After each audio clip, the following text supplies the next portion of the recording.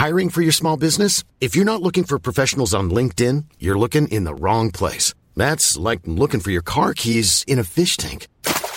LinkedIn helps you hire professionals you can't find anywhere else, even those who aren't actively searching for a new job but might be open to the perfect role. In a given month, over 70% of LinkedIn users don't even visit other leading job sites. So start looking in the right place. With LinkedIn, you can hire professionals like a professional. Post your free job on linkedin.com/people today.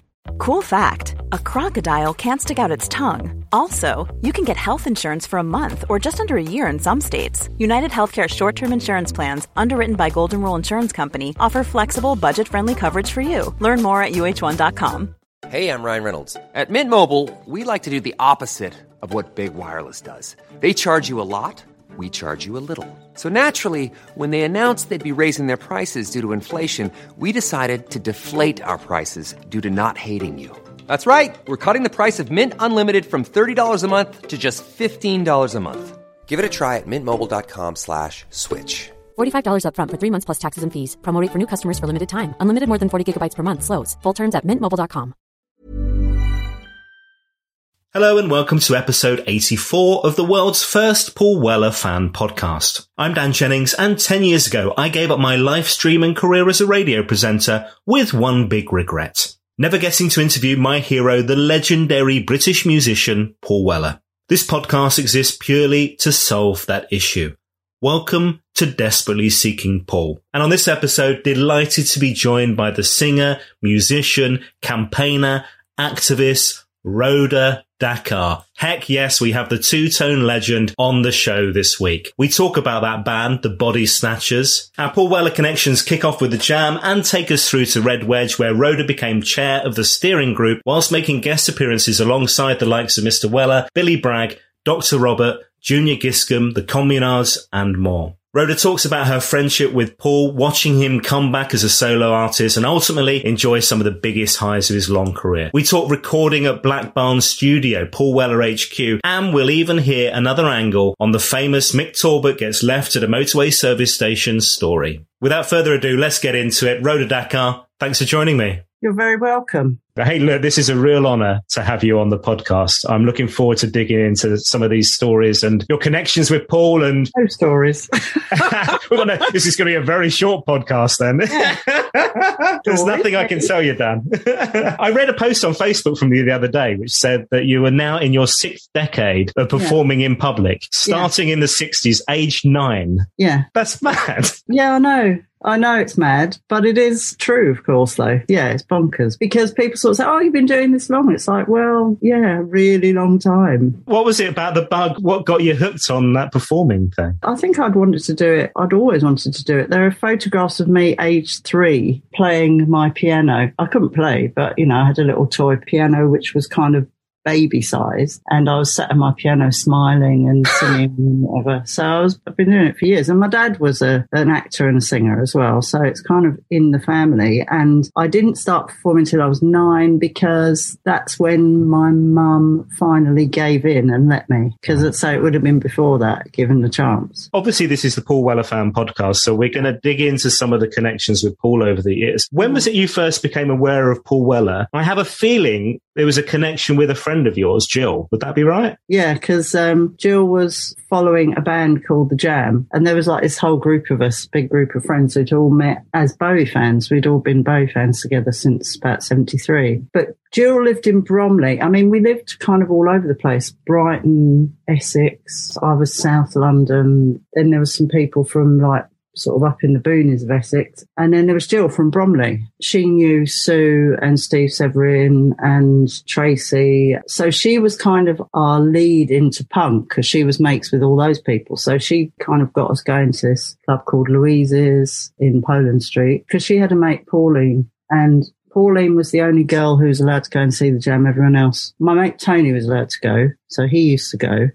and Pauline. And I know that definitely when we played with From the Jam a few years back, I said to Bruce, Tony says hi. Let me show you a picture of Tony, see if you remember him. And I showed him a picture. Oh, yeah, I do remember him. I said, remember he was mates with Jill. And I said, because this is what Jill looked like, you know, when I knew. And he was like, oh, my God, you know. So, yeah, so she was obviously there. She was obviously omnipresent, and so was Tony, but we were all banned from going to see the Jam. Was this Jill Price, or this is a different Jill? Yeah. This is Jill Price. No. This is, okay, so Jill became a big part of the Weller crew at one point, yeah. Well, yeah, definitely. But I do remember it was kind of funny. So I never saw the Jam because it was just too much ag. And I went to see them as John's Boys at the Marquee. And I remember I was chatting, and I remember it was quite funny, actually, her face. Oh, my God. Oh, so what are you doing here? I mean, it was literally like that. You know what I mean? And I just thought, hang on a minute, I was banned for years. And technically, this isn't the Jam, so I am allowed to come. But anyway, never mind. Leave. I assumed it was your parents banning you from the Jam, but no, it was Jill, was it? It was Jill. No, all the girls in the group were banned. Those were the rules. Only Pauline, her mate Pauline, could go. Did she say why you weren't allowed? Well, I mean, you know, use your imagination. We're allowed to come just in case. Okay, I get you. I mean, it was doesn't want the competition. Yeah. Well, yes. That was the premise. Yeah, no competition.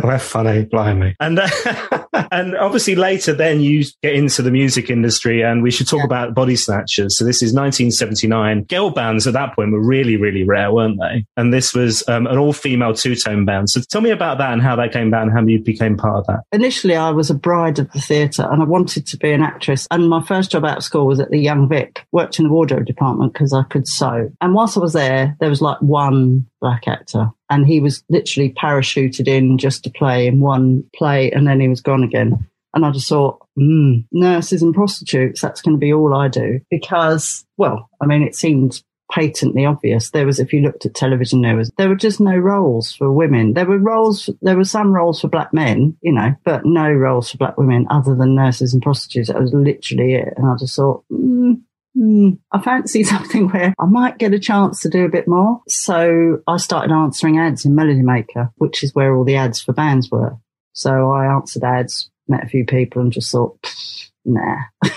And then I saw this ad started calling all rude girls, and I went, nah, not answering that. I'd just given up by then. Maybe a bit before that, I remember the Modettes were looking for a singer. And I remember that little Helen, like Helen of Troy, was going to go after it. And I just thought, oh, well, they're not going to give me the job. She'll get the job. So I didn't bother to try for that. So when I saw calling all rude girls, I thought, no, it's just going to be more nonsense. But bizarrely, I was on a Saturday, I used to work in this shop on the King's Road that used to sell like kind of, you know, 60s two-tone clothes, because that's how I used to dress. So I worked in there, and then afterwards I saw that there was a band, the Stay Press, were playing at the Greyhound in Fulham, so that wasn't a million miles away, and I thought, I'll just pop along, because I used to go to loads of gigs, and Shane McGowan was there, and I knew Shane from around, and so we were chatting.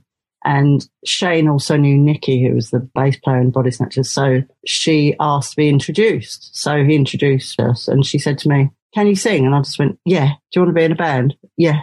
And that was it, really. Wow. I went along for an audition. Yeah, there weren't second rounds. Yeah, I just went along for an audition and meet everyone. And that was like, yeah, okay, got the band, let's go. That's really interesting, because Shane McGowan's come up on the podcast before, because he was the guy that introduced the Jam to Chris Parry at Polydor, and Chris Parry ended up signing the Jam to Polydor. So he obviously had his finger on the pulse. Good taste. Yeah, Shane was everywhere. I mean, he was one of those people that would turn up at all kinds of gigs, you know what I mean? I mean, there was the only guy I can think of like that there's this guy called Jesus. I don't know if you've heard of him, but he was like a famous music fan that used to go to loads and loads of gigs. I'm sure he didn't pay. He just used to turn up and people would let him in. But he had this like short, I don't know, it's this weird haircut. But anyway, it was long at the back and short at the front. And he would dance half naked and, given a chance, completely naked in the audience at almost any gig that he turned up to. He sounds like a legend, or a pest, one of the two. Yeah, look him up.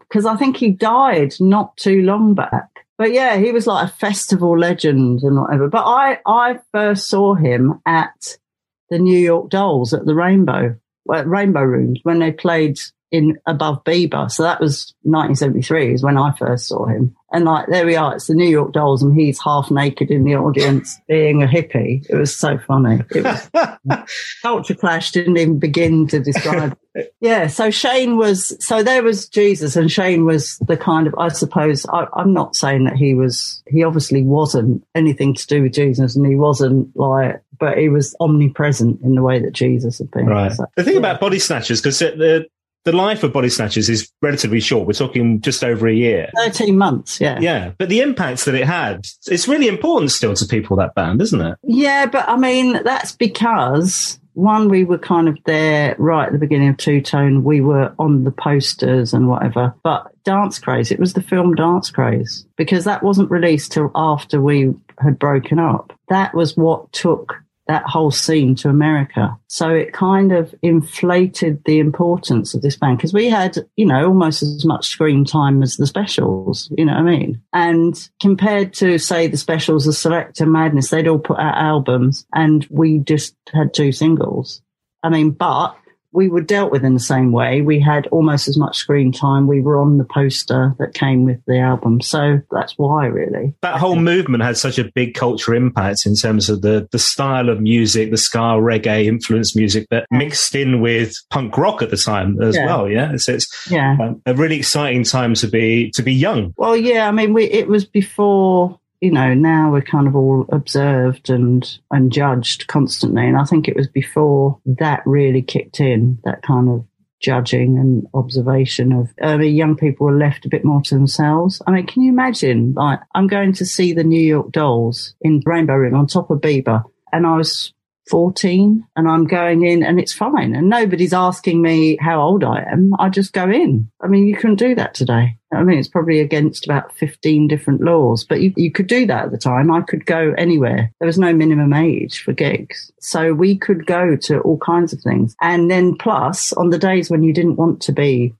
older than you were, you could go to youth clubs. So there were youth clubs to go to. And now kids don't have either of those things. It was a good time for the freedom that it afforded us. And also no mobile phones, so nobody could track you. Once you were out of the house, you were gone. You have your mum ringing you saying what time you're going to be back. As a parent of young kids, that sounds terrifying, though.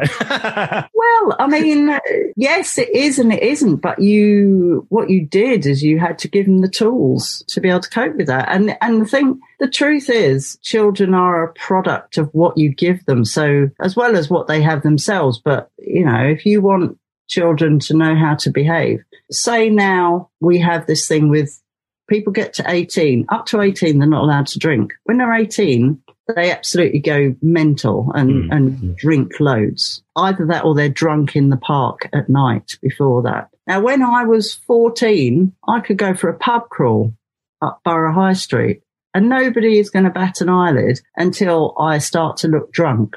And once I start to look drunk, they're not going to serve me anymore. Or if I get leery, I'm out the door. This is not me advocating for alcohol or the consumption of alcohol. This is me just saying children and young people need to be included in to adult society if you want to teach them how to behave in adult society.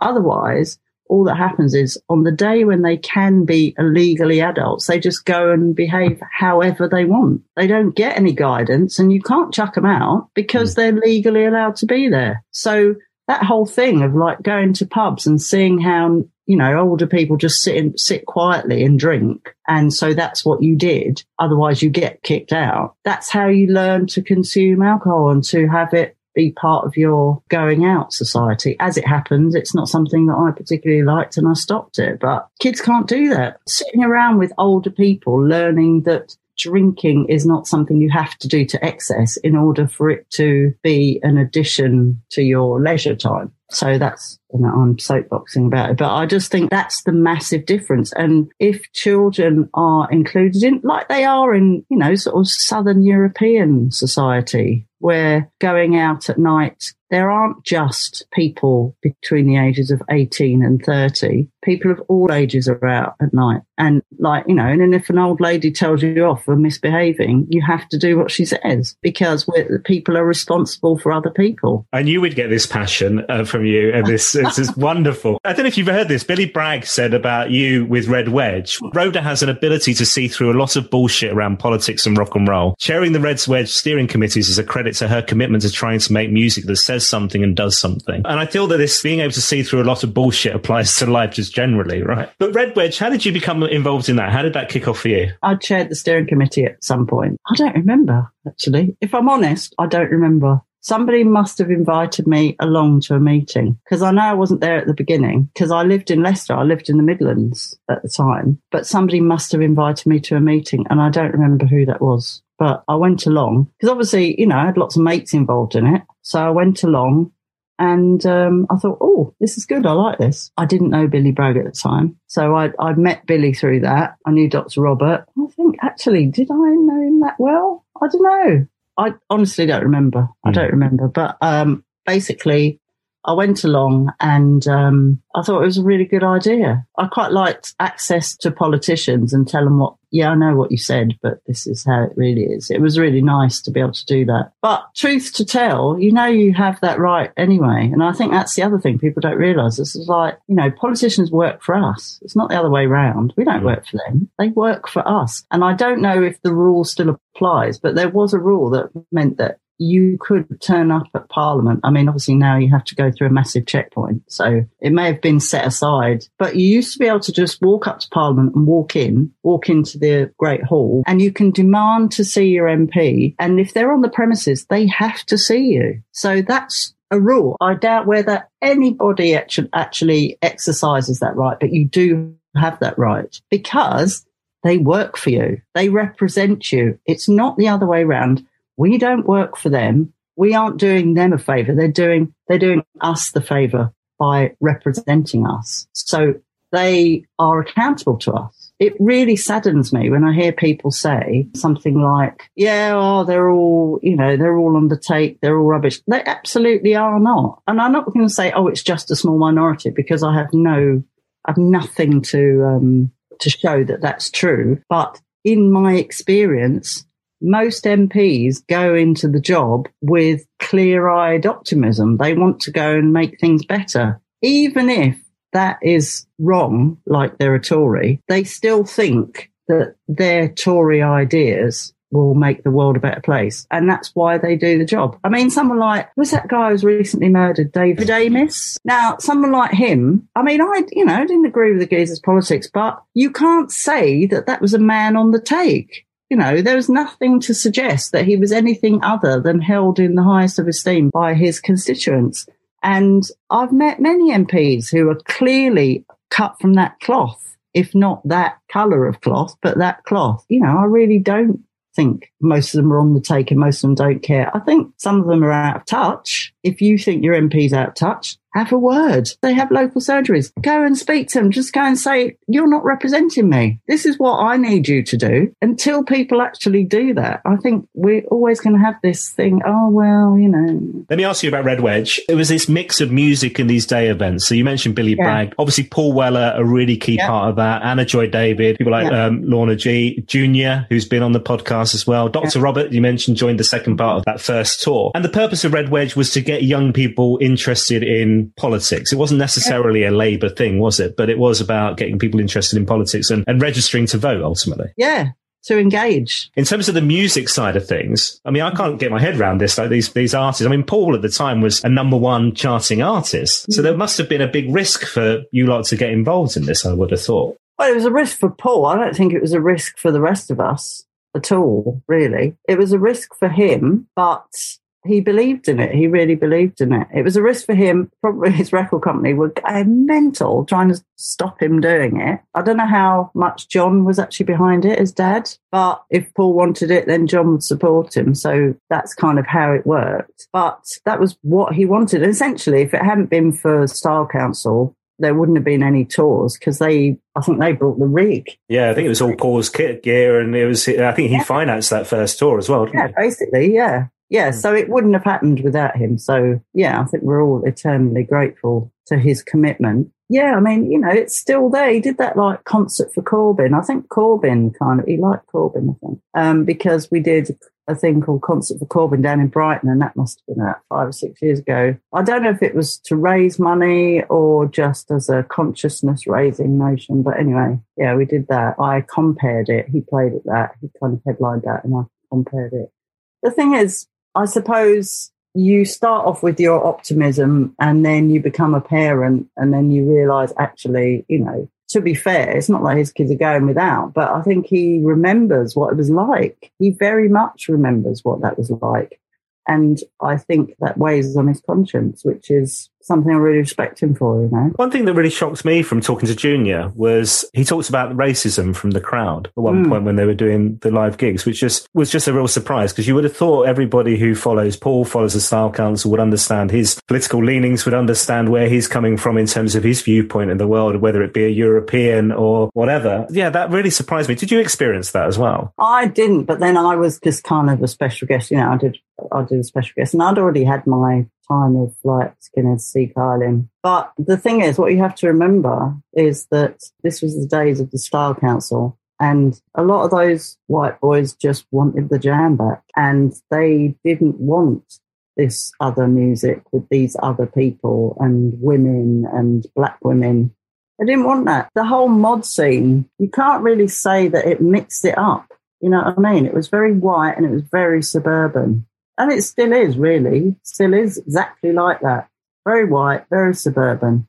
And I don't think people really wanted that disturbed. They had their view of how the 60s had been and they wanted to just replay it in their kind of little world. And this is a classic. I was going to a club. This is before I was in band, but I was into the scene, whatever. And I was going to think, this is brilliant. It's just like 1966. And I was like, I said, you are having a laugh. I said, it was 1966, mate. I wouldn't be queuing in this to get into this club. I'd be in one down the road.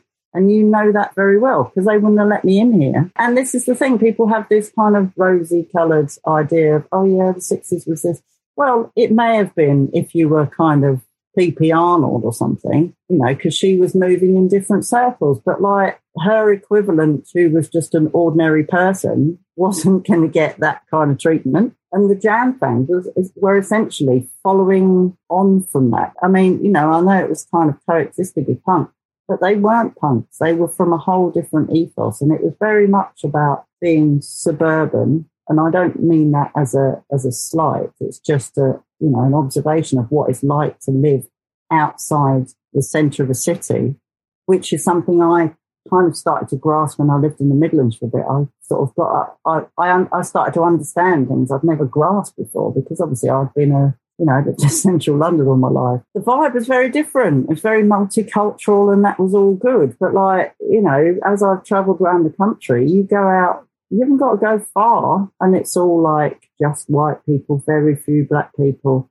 And especially back then, there were very few places where you'd go and you'd see the kind of cultural mix, which you expect from the city centre. So you could go to central Birmingham and go to central Manchester. Leicester a bit, but not, Nottingham a bit. And I'm talking back in the day, so in the time when the Jam would have been touring. No, there weren't mixed as they are now. And I think we forget that very quickly. So I'm not at all surprised that people who essentially resented the fact that the Jam that it wasn't the Jam were quite antagonistic to people they felt were interfering with the return to their dream. I watched the Red Wedge documentary the other day. One thing struck me was the kind of camaraderie between all of you on that tour, that first tour in '86. Because it looked like you were all having a great laugh, Like really good mates, really good bonds being formed, and people like Dr. Robert and yourself and Paul were a real key part of that. Would that be the case, or was it just for the video?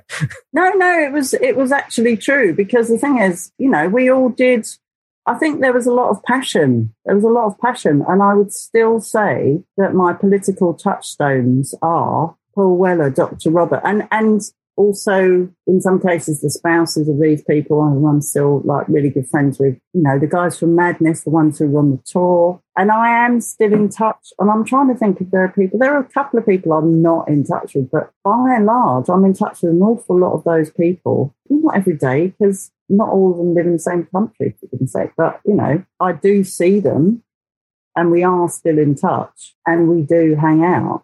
And it's really nice. And one of the things that we do, and I don't know, who knows what's going to happen this year, but when Billy and Juliet, his wife, who used to manage the Selector, which is how I knew her, they started to run Left Field at Glastonbury, didn't it? And Left Field had existed before, but it was all a bit, it was all written mate doing men. And they took it over and really did a good job. And so that was a really nice place to hang out and start those political debates again. It was a bit like, I was there, thank God. I woke up there the morning when the Brexit vote had been counted. I went to sleep. My son was saying about midnight, he was saying, yeah, it looks like we're all right, Mum. So I was, okay, cool. And then woke up next morning and it was all over. And we were all just like looking at each other going, how did this get away from us? This is awful. But those were the people I was with, and thank goodness, because at least then we could kind of support each other and find a way forward and start thinking, okay, so what do we do with this now? But yes, we did forge real relationships. Sarah J. Morris, who was in the Communards, I'm still in contact with, and it was good. Mick Talbot's been on the podcast a little while back, obviously from the Style Council. He mentioned this hilarious story of being left at a service station by Kenny Wheeler, bless him. I know. Oh. Wasn't it you that found him? Yeah. It was me that found him. And what was really funny is when I think like the week after, when I went down to Solid Bond, there was like a picture of Mick with "Have you seen this man?" posted all over studios. But yeah, they dropped me off because I wasn't on the bus, because I'd just gone up to join the tour. I wasn't, officially on the tour. I'd gone up to see some gigs. So I came back in the crew bus and they dropped me off at Leicester Forest Sea Services because I lived just over the back. I went in and I called home and said, come pick me up. And I was like, Nick, what are you doing here? And he went without me. And I'm like, what? Can you imagine, like, Kenny Wheeler's one job is to make sure all the Style Council members... He was mortified. I bet he was. Yeah, so I saw him and I was like, oh, my God. I said, so what you can do? And I was like, oh, wait a minute, there's a bus outside. So obviously my seat on the bus, I kind of ran outside and sort of flagged them down so they didn't leave. So he got the bus that I'd been on and went back to London with them. Yeah, how funny. Mick just has that look, that kind of like mournful. It's so funny. Like a lost puppy. Yeah, something approaching that, shall we say. Now, fairly soon after this, am I right in thinking you left the music industry completely fairly soon after Red Wedge? Because there were like only little occasions where you'd pop up, and Dr. Robert is one I want to talk to you about, actually, because there was a brilliant, I was playing this album the other day, I mentioned it to Dr. Robert on Twitter, was the Realms of Gold album, which is just a magnificent album. This would have been about 95, 96. And The Coming of Grace is the song that I wanted to mention because Paul Weller's on it, as you. No, it was before 95. It was early 90s. Oh, was it earlier than that, was it? Right. Yeah, it was early 90s. It was more like late 80s, maybe even, But yeah, anyway, sorry. Mick Talbot's there on Hammond organ. What can you remember about that and recording with Paul and recording with Dr. Robert on that song? Well, I'm credited as the roadie on the album. I didn't notice that. Yeah, Rhoda the roadie. Well, because I drove the van. It's like, because Paul and Robert, I don't know if this has changed since, but Paul and Robert could only drive automatic vehicles. Neither of them could drive manual vehicles. And they needed a van to take the kit and take the drummer and the bass player from London to the studio. And I knew the guy who owned the studio, Johnny Rivers, so it was kind of nice. I'll go to the studio, hang out a bit. And then from there, because it was in Leamington Spa, I could drive back to Leicester and then go and pick up stuff the next day or something like that. It was something like that anyway. That's what I was doing. Oh, because Marco was there. I seem to remember Marco was in the van. Marco Nelson, right, okay. Maybe I'm dreaming. I'm not sure. I may have made that up. But anyway, I drove up there and I was like, just listening to the recording, whatever, enjoying it. And Robert said, "I'll come and sing on it." And I was like, what? I remember just being mortified at the thought of standing around the microphone, me, Robert and Paul, round the microphone singing backing vocals. And to be honest, I'm like, because I'm not, nobody's going to ever mistake me for a backing singer. I'm just not. I don't, have that kind of voice. But also, I was so nervous, I could barely sing. So I was like, ooh, it was like, anyway, so they managed to get away with it. Cut out all the high frequency. I don't know. But yeah, it was really nice.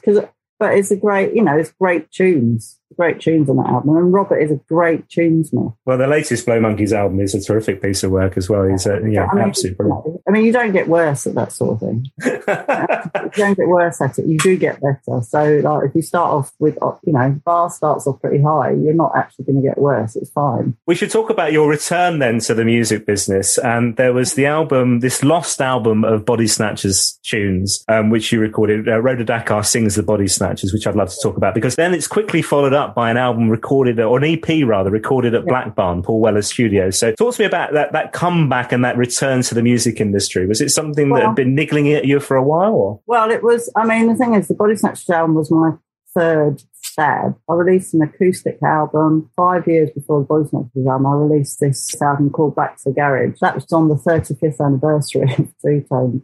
And the idea was to produce music that was influenced by the music that inspired Two Tone. So it was kind of garage punk and like kind of rock, which is basically what made Two Tone what it was. It wasn't just the reggae, it was the punk as well that fused together and made it. So yeah, that was funny actually, because I remember asking for a review in The Guardian and they said, "Oh, could you just write it yourself?"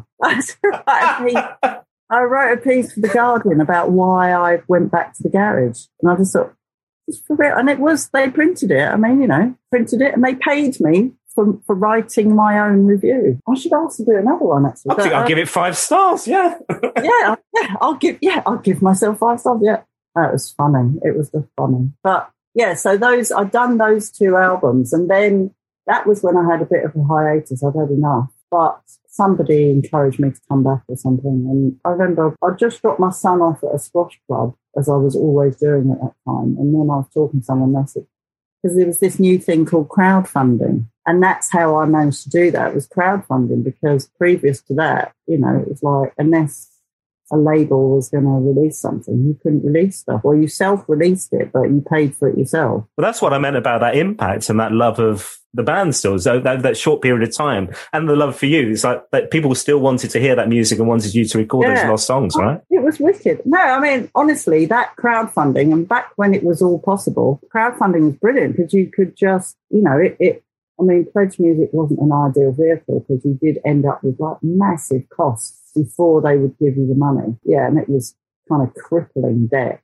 But you did get the money back eventually, but by then, lost everything. It was shocking that people were so ready to help you record. It was shocking. Obviously it was brilliant, but I was quite shocked by the speed with which people were willing to chip in. That was amazing. That was an amazing feeling, because then all these people were then invested in this album. You had a ready-made audience. It was amazing. It was a really strange experience. And then, I did another couple of EPs, the Low Tech 4 volumes 1 and 2. I can't even remember why we recorded it that time. I know, I just said, it may have been from one of the Jam exhibitions. So I just asked for a bit of studio time. Fair enough. All I had to do was pay the engineer and, record it. And it's beautiful sound.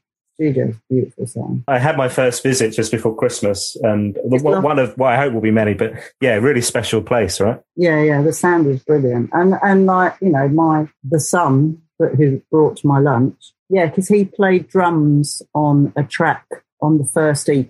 So he recorded in there as well. I remember at the time, like you saying how proud you were of that EP and how you felt it was like your strongest work at that moment in time. Oh, it was beautiful. I mean, because the sound was lovely. The production was really good. Lenny did the production, was really good. We rehearsed the songs, so we went in and played them, recorded live. There was no, it wasn't like loads of overdubs or anything. We all recorded together, recorded live. It did sound really good, and obviously the studio, we just kind of took it back to what the bare bones of what was needed. But no, it was weird taking my son there, and then I think Kenny Wheeler turned up, and his son is now the tour manager. Yeah, Bill. Yeah. Yeah, so he's the tour manager. So it was like, oh, all right, Kenny, all right, because I thought it was a studio. I didn't realise that, it was kind of a place where people just came along and hung out, and there was offices and stuff like that, and a house next door. Anyway, yeah, so I hadn't seen Kenny for years. It's like, oh, I'm recording. Oh, and I was like, oh, yeah, my son's, look, this is my son. It's like, oh, yeah, my son's it. It was kind of, it was funny. And, and lovely in a way. It's kind of the family thing kind of, I suppose, in a way. I was just having this conversation. A picture came up in my memories on Facebook, which was me with Louis Ray from Weston, Young People's Band, West London, vocal trio, really good. And they've kind of really embracing kind of Afrobeats a lot now, which is really nice. But yeah, anyway, Louis Ray, I was on tour with Selector, and there was an upstairs and a downstairs to this venue, and Weston were playing downstairs, and I just saw their manager and said, I could just say hello, because I haven't seen him for years. And literally, I mean, I saw him as like this big grown man, and I cried, obviously, because that's me. And the last time I'd seen him was at Solid Bond, because his mum, Tanya, used to work there, and he was at Solid Bond, and she would have a sign on the door when she was feeding him. So he was like a babe in arms, and she was at work with him at Solid Bond. So it was like, because I'd known his dad since he was 9. His dad as an actor, Gary Beadle. I was in youth theatre with his older brother, Ricky, and Gary was too young to be in our youth theatre, so he was only in Ricky's little kids' youth theatre. So I've known him since he was like 9 years old. I think Tanya's dad used to do the merch for Star Council, and a funny story. Just we went to see Star Council when I lived in Leicester. Went to see Star Council in Nottingham. We parked at the back of the venue. It was before they've had a rebuild now, but you could just park. So we parked, and the gates were open. And there was a sign on the inside of the gates that said if your car will be clamped if you park here, but you couldn't see it because obviously gates were open. So we parked, never thought anything of it, and then came out, and there was like a clamp on the wheel. My ex at the time, he was like going mad. And then Brian, so this is Louis Ray's granddad, has come out, he does the merch, come out with a baseball bat, and he's like, yeah, come on then. There was going to be a big bundle at the back of Rock City. And I remember Kenny coming out and having a look, saying, what's going on then?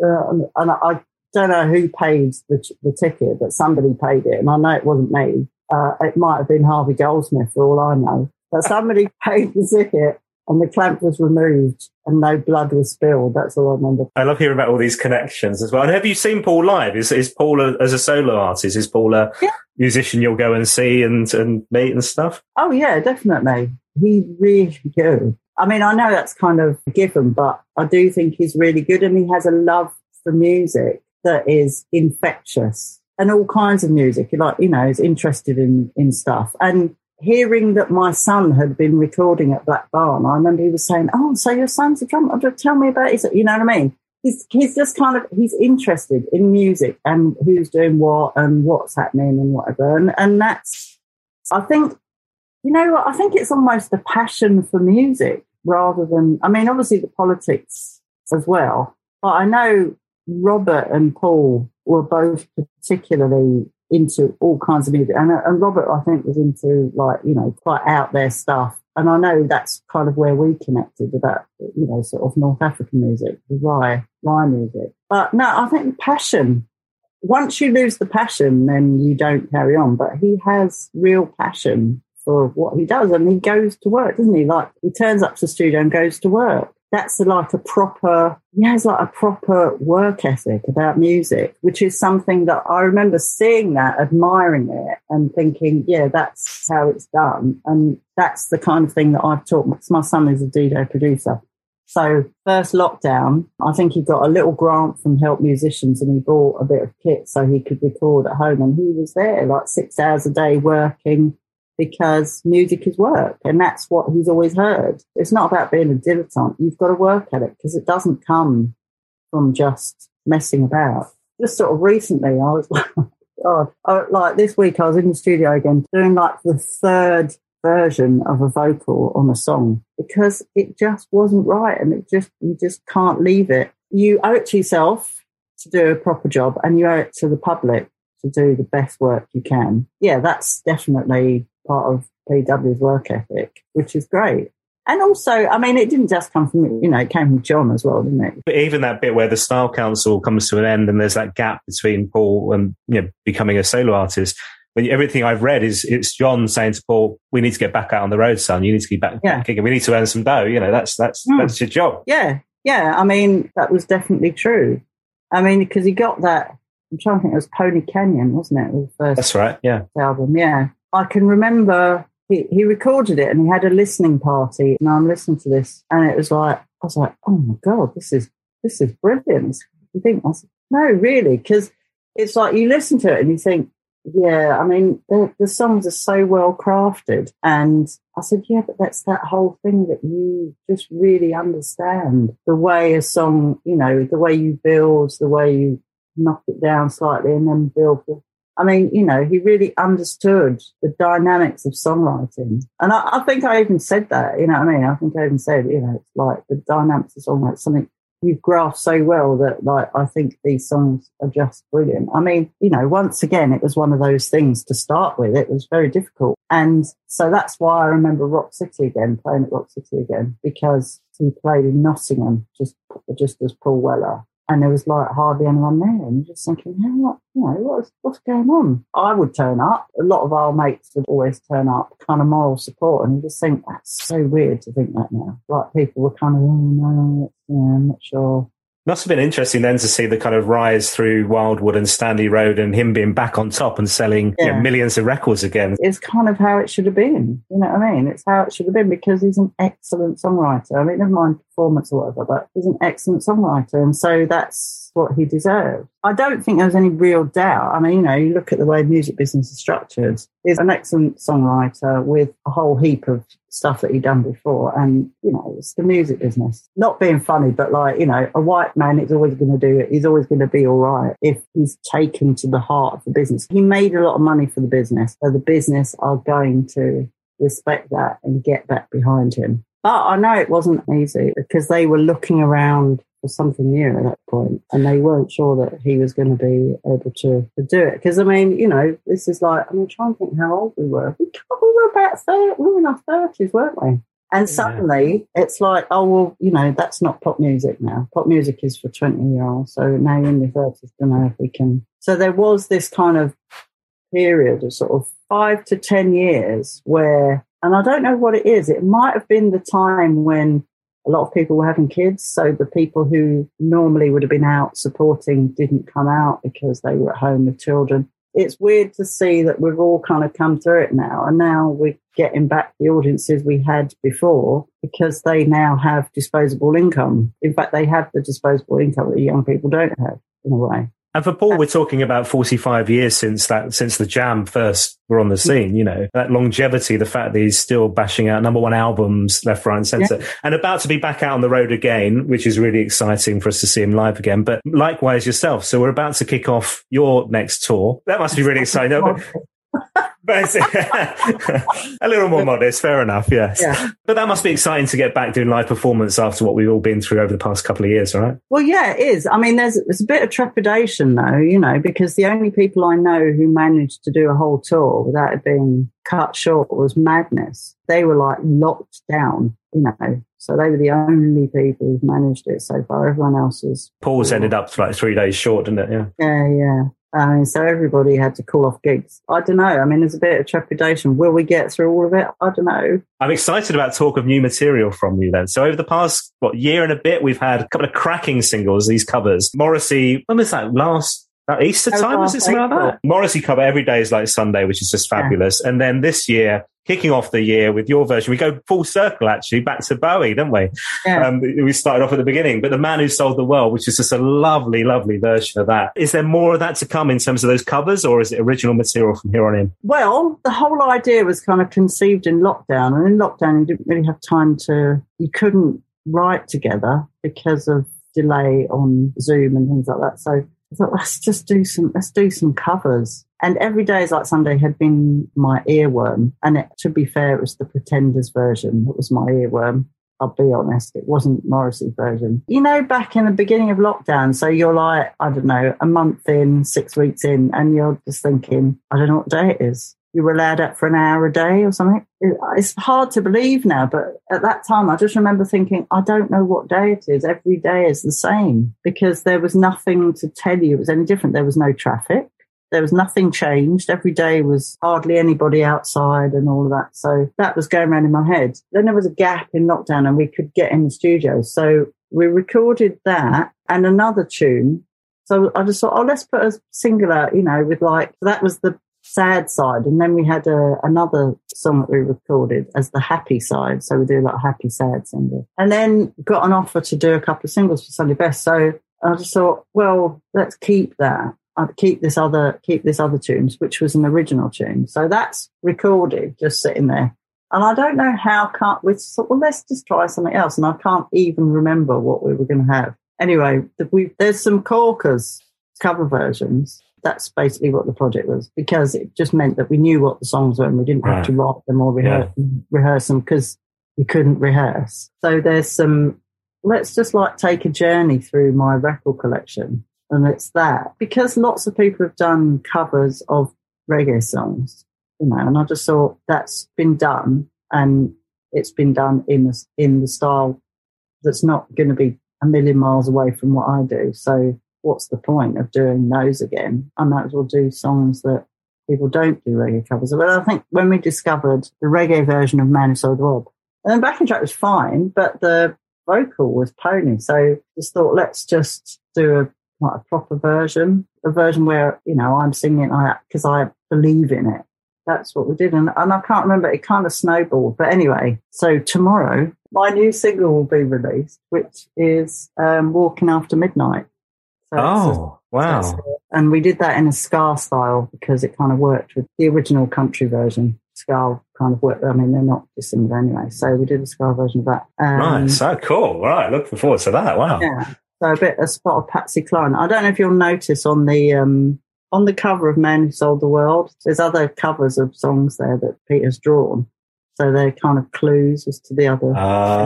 We'll look into that. The imagery is great on these, I have to say. Brilliant. He's a real talent, isn't he? What a great guy. He's just brilliant. I'm so chuffed. I can't tell you. It was inspired by the very sad murder of Sarah Everard. And so I just thought that, that's what made me think of that, because, the whole thing, she was only walking home. And so I was just thinking, walking after midnight, because I do that a lot. I don't even think twice about it, walk in the dark. I suppose there must be a thing in my head, which, is kind of being urban. There's like a little sixth sense about streets you don't walk down. I don't know that that's any different for a man, to be honest. I mean, probably. I don't know. I'm not a man. I don't know how men think. But I quite happily walk through London in the dark. I don't even think twice about it. And so that's what drew me to that. It kind of made that song the one that we should choose. And on the B side of that, we've got there's like a wicked sort of, for me, it's toasting. Okay. Campbell has done like a toast on back with the idea in mind of we should all be safe to walk home on the streets. Wicked job he's done. It's really, really good. But so that will be coming out tomorrow. Okay. Well, okay, really well. We'll put all the links for this in the show notes for the podcast as well. And likewise, I'll put the link in for your Totally Wired radio show as well. Eddie Pillar was on the podcast a little while back and talking about that brilliant radio station. So this is monthly, Mondays, 8 till 10 p.m. Pork Pie and Mashup, the radio show is called, right? Yeah. I mean, there's literally no end to your talents, from music to DJing to activist to campaigner, teaching vocals, teaching performance. Rhoda, this has been so lovely chatting with you. I've loved every second of this. I have 2 final questions for you. Yeah, go on. You'll be pleased to know, so you can go and have your lunch. First question, you're allowed one Paul Weller song for the rest of your life. It can be the Jam, the Style, the Jam, the Style Council, or solo. What are you going to go with? Oh, God, I don't know. What would I go with? I'd probably go with It's a Very Deep Sea. I love it. Oh, that's a great tune. I'd go with that, I think. I think it was just the sound of that whole album I thought was amazing. It was really, really good. And they had, I remember having the Swingle Singers or something. It was doing backing vocals or something. Yeah. Yeah, that was the joke, Weller Fitzgerald. Yeah. Not mine. Is it? I think that was his joke, but yeah. But yeah, it's amazing. Yeah, so A Very Deep Sea. I just love it. It reminds me of so many things, and yeah. So the purpose of this podcast is not least to talk to amazing people like yourself who have had incredible careers, connections with Paul Weller over the years, and great stories to tell. But it's also for me to get the interview with Paul Weller that I never managed during my radio career. If it happens, what should I ask him, Rhoda? Oh, blimey, I don't know. Should you ask him? He loves music. He loves music. I mean, is passionate about music. So if you can, I would say, ask him, don't ask him, oh, what are your influences? Say, I don't know, pick a song and say, this to me sounds like so-and-so. Did you listen to that? Or is there an influence of that? So I would say that, just kind of follow the musical nose, see where things have come from. That stuff he did with the Ethiopian, Mother Ethiopia. Yeah, Mother Ethiopia. Was so good. He's much more experimental. I mean, it doesn't always come to light, but I know they kind of do lots of experimental things and not everything works out, but it's the fact that he tries all kinds of things. In fact, you could even say, how the bloody hell did that come about? Mother Ethiopia. What was that all about? Where did that come from? Whose idea was that one? I love that. That was excellent. Have you ever talked about collaborating together and working together? Oh, God, no.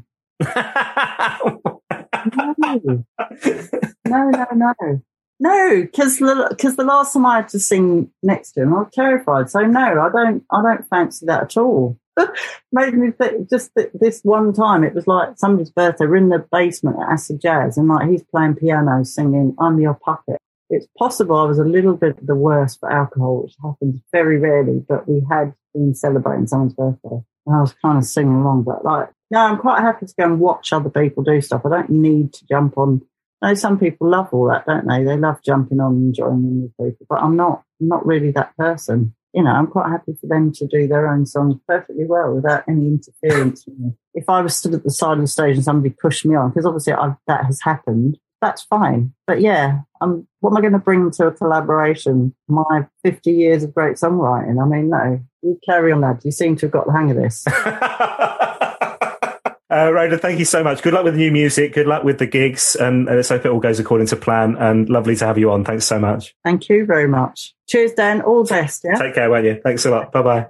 Bye-bye. What an absolute blast to chat to Rhoda Dakar on this podcast. Brilliant, brilliant guest. Thank you so much once again for joining me, Rhoda. And don't forget all the details on my website, paulwellerfanpodcast.com. You can find out info about the tour, the latest single, previous singles, the albums. Just head to my website, paulwellerfanpodcast.com. Now, if you've enjoyed this episode of Desperately Seeking Paul, then please do share on your social media channels and make sure you follow wherever you get your podcasts, Apple, Spotify, Amazon, etc. Be really great if you could give it a 5-star review as well, as it does help us to find new listeners to the podcast. Plus, not long to go now until our very first live show, live in London, the Cockpit Theatre. My very special guest, DJ and broadcaster Gary Crowley, and one of Paul Weller's best mates, Steve Tufty Carver. Join me. We're going to be live in London. Tickets on sale right now.